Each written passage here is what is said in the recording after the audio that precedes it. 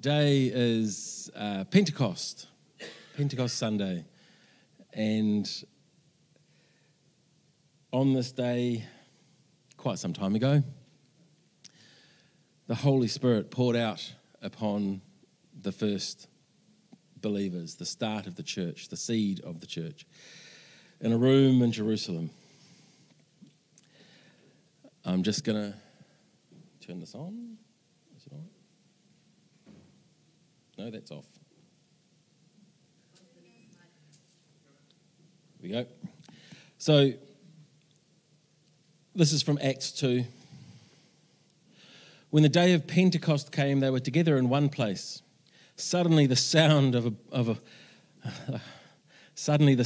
like the blowing of a violent wind came from heaven and filled the whole house where they were sitting. They saw what seemed to be tongues of fire that separated and came to rest on each of them, and all of them were filled with the Holy Spirit and began to speak in other tongues as the Spirit enabled them. Last week, James spoke on Ascension, and he talked about how when Jesus went up into that other place to be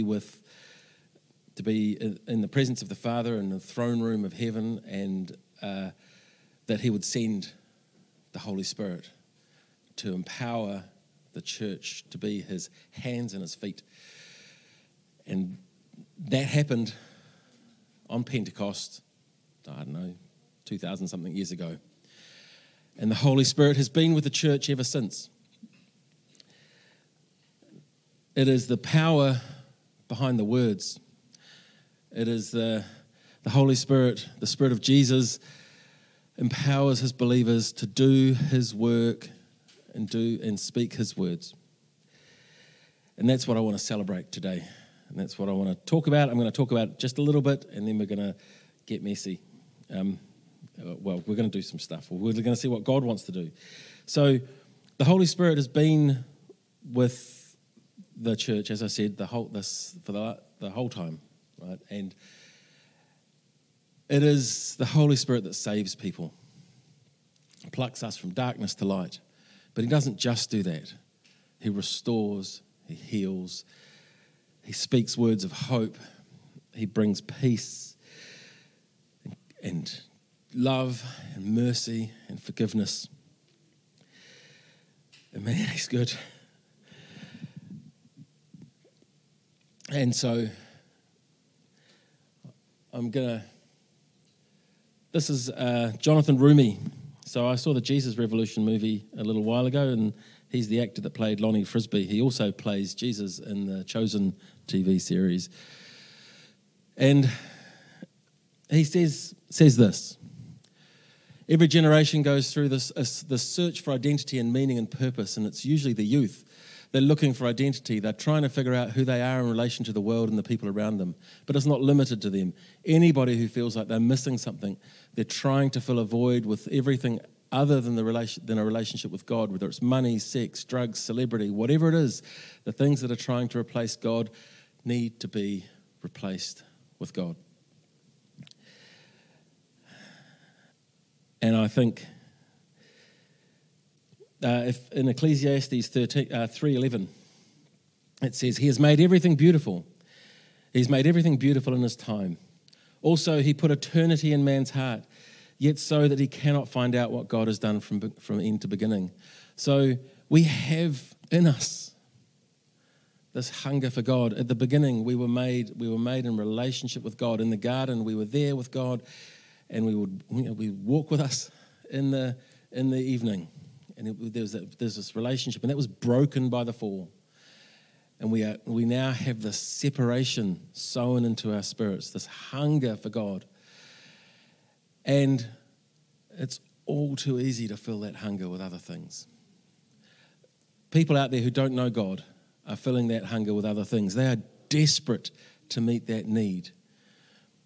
But I can tell you, watching that movie, the thing I realized was that I have filled that hunger with other things as well. And I know God. So, after the movie, the Jesus Revolution movie, it just God just used it to teach me something. And I wrote down some stuff afterwards, and I'm just going to read what I wrote. It's a bit raw. It still is.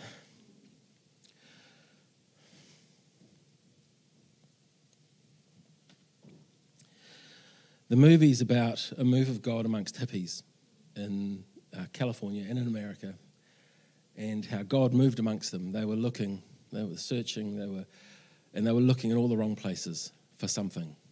As the quote says, right? They're looking for who they are. And God moved in them, moved upon them, and actually that movement gave birth to the Vineyard. And there's these scenes of these mass baptisms on a beach and of God moving amongst people in church and out on the streets, just using the Holy Spirit working through people, doing what he needs to do. And I want it so hard it hurts.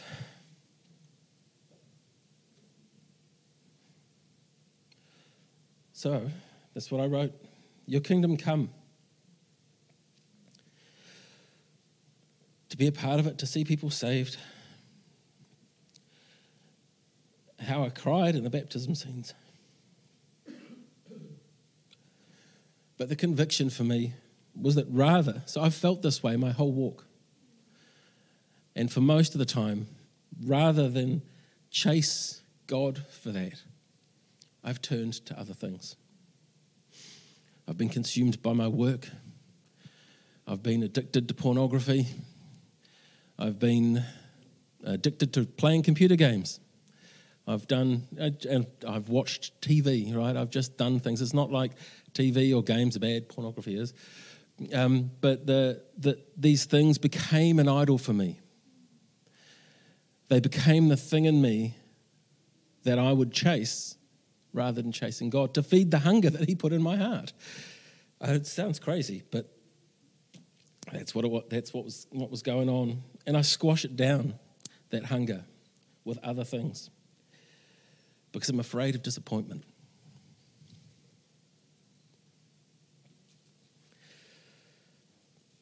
And so you get all twisted up. I got all twisted up. And God's really been working to untwist me. So, I've been seeking God to put down those things and seek him. And I can't do it alone. I need him to do that, right? That's the funny thing, right? I can't save myself. I couldn't save myself when he saved me, and I can't save myself now. I need him to do it, and he's doing that. He's working in me. But I want to see his renewal. Man, we live in a world that is hungry for hope, for love, for wholeness. And he has all of that to give and so much more. I hunger, I said here, and God, please bring your renewal, revival, an awakening. And if I just got to stand on the beach and watch as people were baptized and saved, man, I'd be a happy man. Just to see God move like that. And there are many other movements like this in history. And part of it is fear. I've built up this fear in me, right? A fear that stops me talking about God. A fear to stand up here and put it out there. Because what if I put it out there and nothing happens? And the fear that I will be rejected by people, by my family and my friends who don't know him.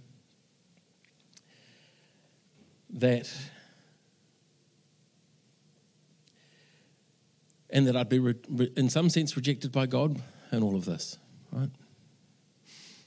That I would ask for the Holy Spirit to come and it wouldn't. And so I need to repent of those things and seek him. But in my workplace recently,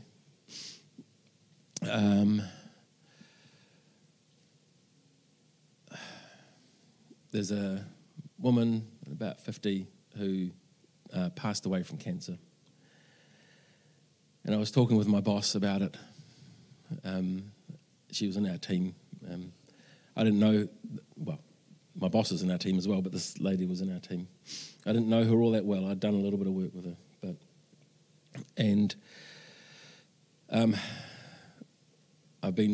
My boss has been going through some tough stuff as well, and for the first time at work, I actually took the step to, talk about praying. I prayed for her.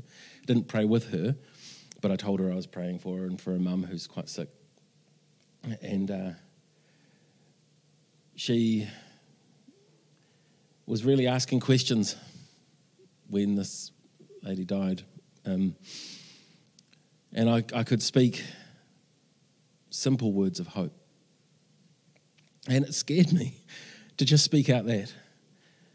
And I shied away. I did speak, but I shied away from some of the things that I could have said. And so I need to be trained. I need God to work in me and teach me. But I see so many people in a hopeless, hedonistic, performative life that our society demands of us. Right, that social media is pressing in on us, that our workplaces are driving into us, that our schools and our society is really trying to have us fill our hunger for God with all these other things that will not satisfy us. And then I realized that I have created my own. So this I see people out there who aren't saved, right, leading this hopeless, hedonistic, performative path, and they're on this path to destruction. And I want to see them saved. I want to see them know the hope that we have, the hope of the glory of the new heaven and the new earth. And I want to see that break in now. That is the promise that God has, that His Holy Spirit will come now and He will meet us where we are, as we sang and as we prayed. And then I realized that I've crafted my own hopeless and performative path to fruitlessness, because I've turned away from my hunger for God and filled it with other things. God is more than sufficient for me. Jesus is more than sufficient for me, more than sufficient for you. He is bigger than anything that we could face. He is, I think we want to add things to the gospel because it doesn't feel like it's enough, but it's more than enough. The name of Jesus is the name above all names. We can just whisper His name and He comes in power. I want to live in that truth. I want to live in that light. So, the bit in the movie that really broke me was this, right? So it's quite early on. Lonnie Frisbee. So basically there's this funny scene, right, where Chuck Smith's daughter dares him to invite a hippie in, and then she finds one and invites him to their house. And so he opens the door and he's kind of like, oh my goodness, who are you? And they have this conversation, and they're talking, and Lonnie's talking about hippies. And he's going, they are desperate.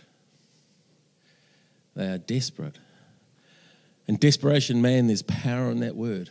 And then he talks to this pastor in suit, who's in a small church filled with people who are all dressed properly and all kind of have the proper kind of way of being in church. And he says, what would it take for you, Chuck Smith, to be desperate?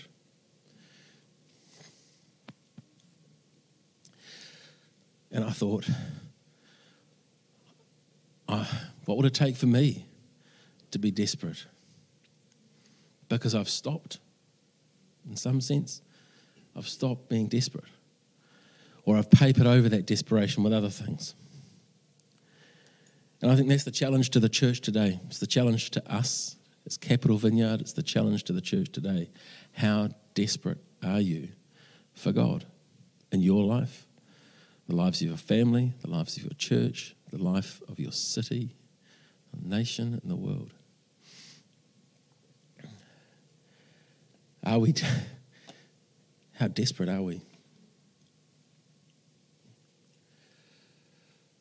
So, in a minute, we're all going to stand up, and I'm going to wait. We're going to ask the Holy Spirit to come, and I'm going to have a very special ministry team come and join me, and we're going to wait on the Lord, and we're going to see what God wants to do.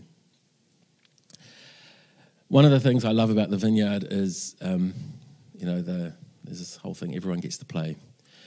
And sometimes I disqualify myself from praying for people. I'm like, I'm too sinful, I'm too broken, I'm too this, I'm too that. I can tell you what the qualifications are. And actually, only one of these is true. Are you alive?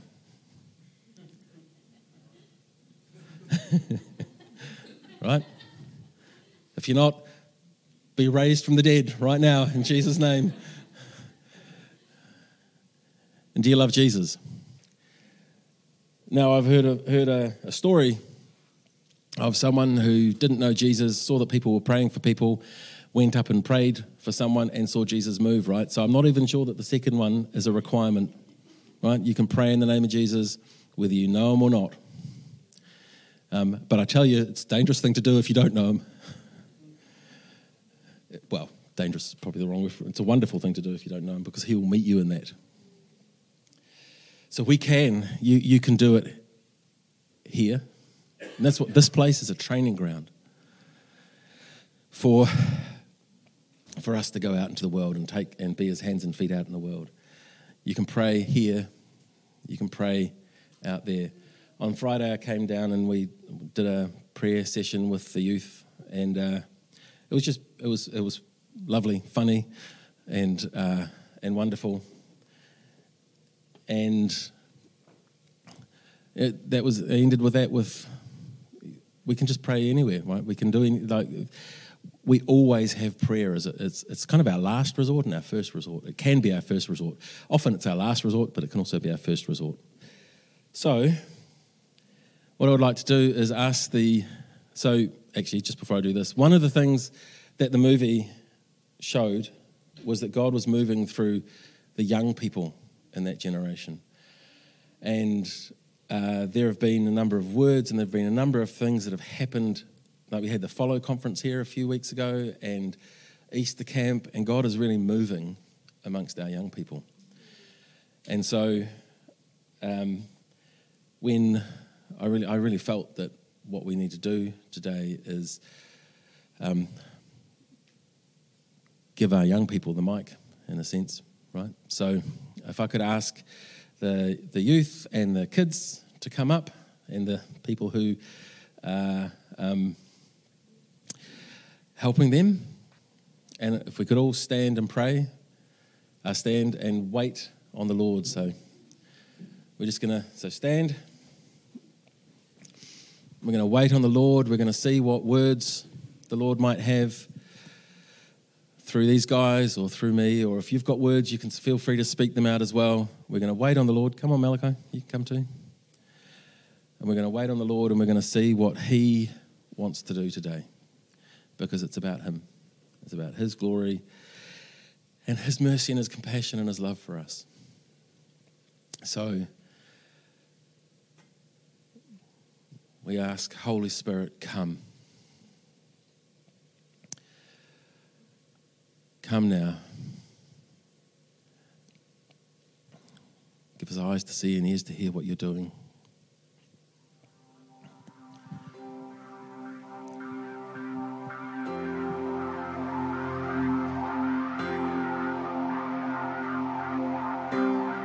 I hide here under your shadow.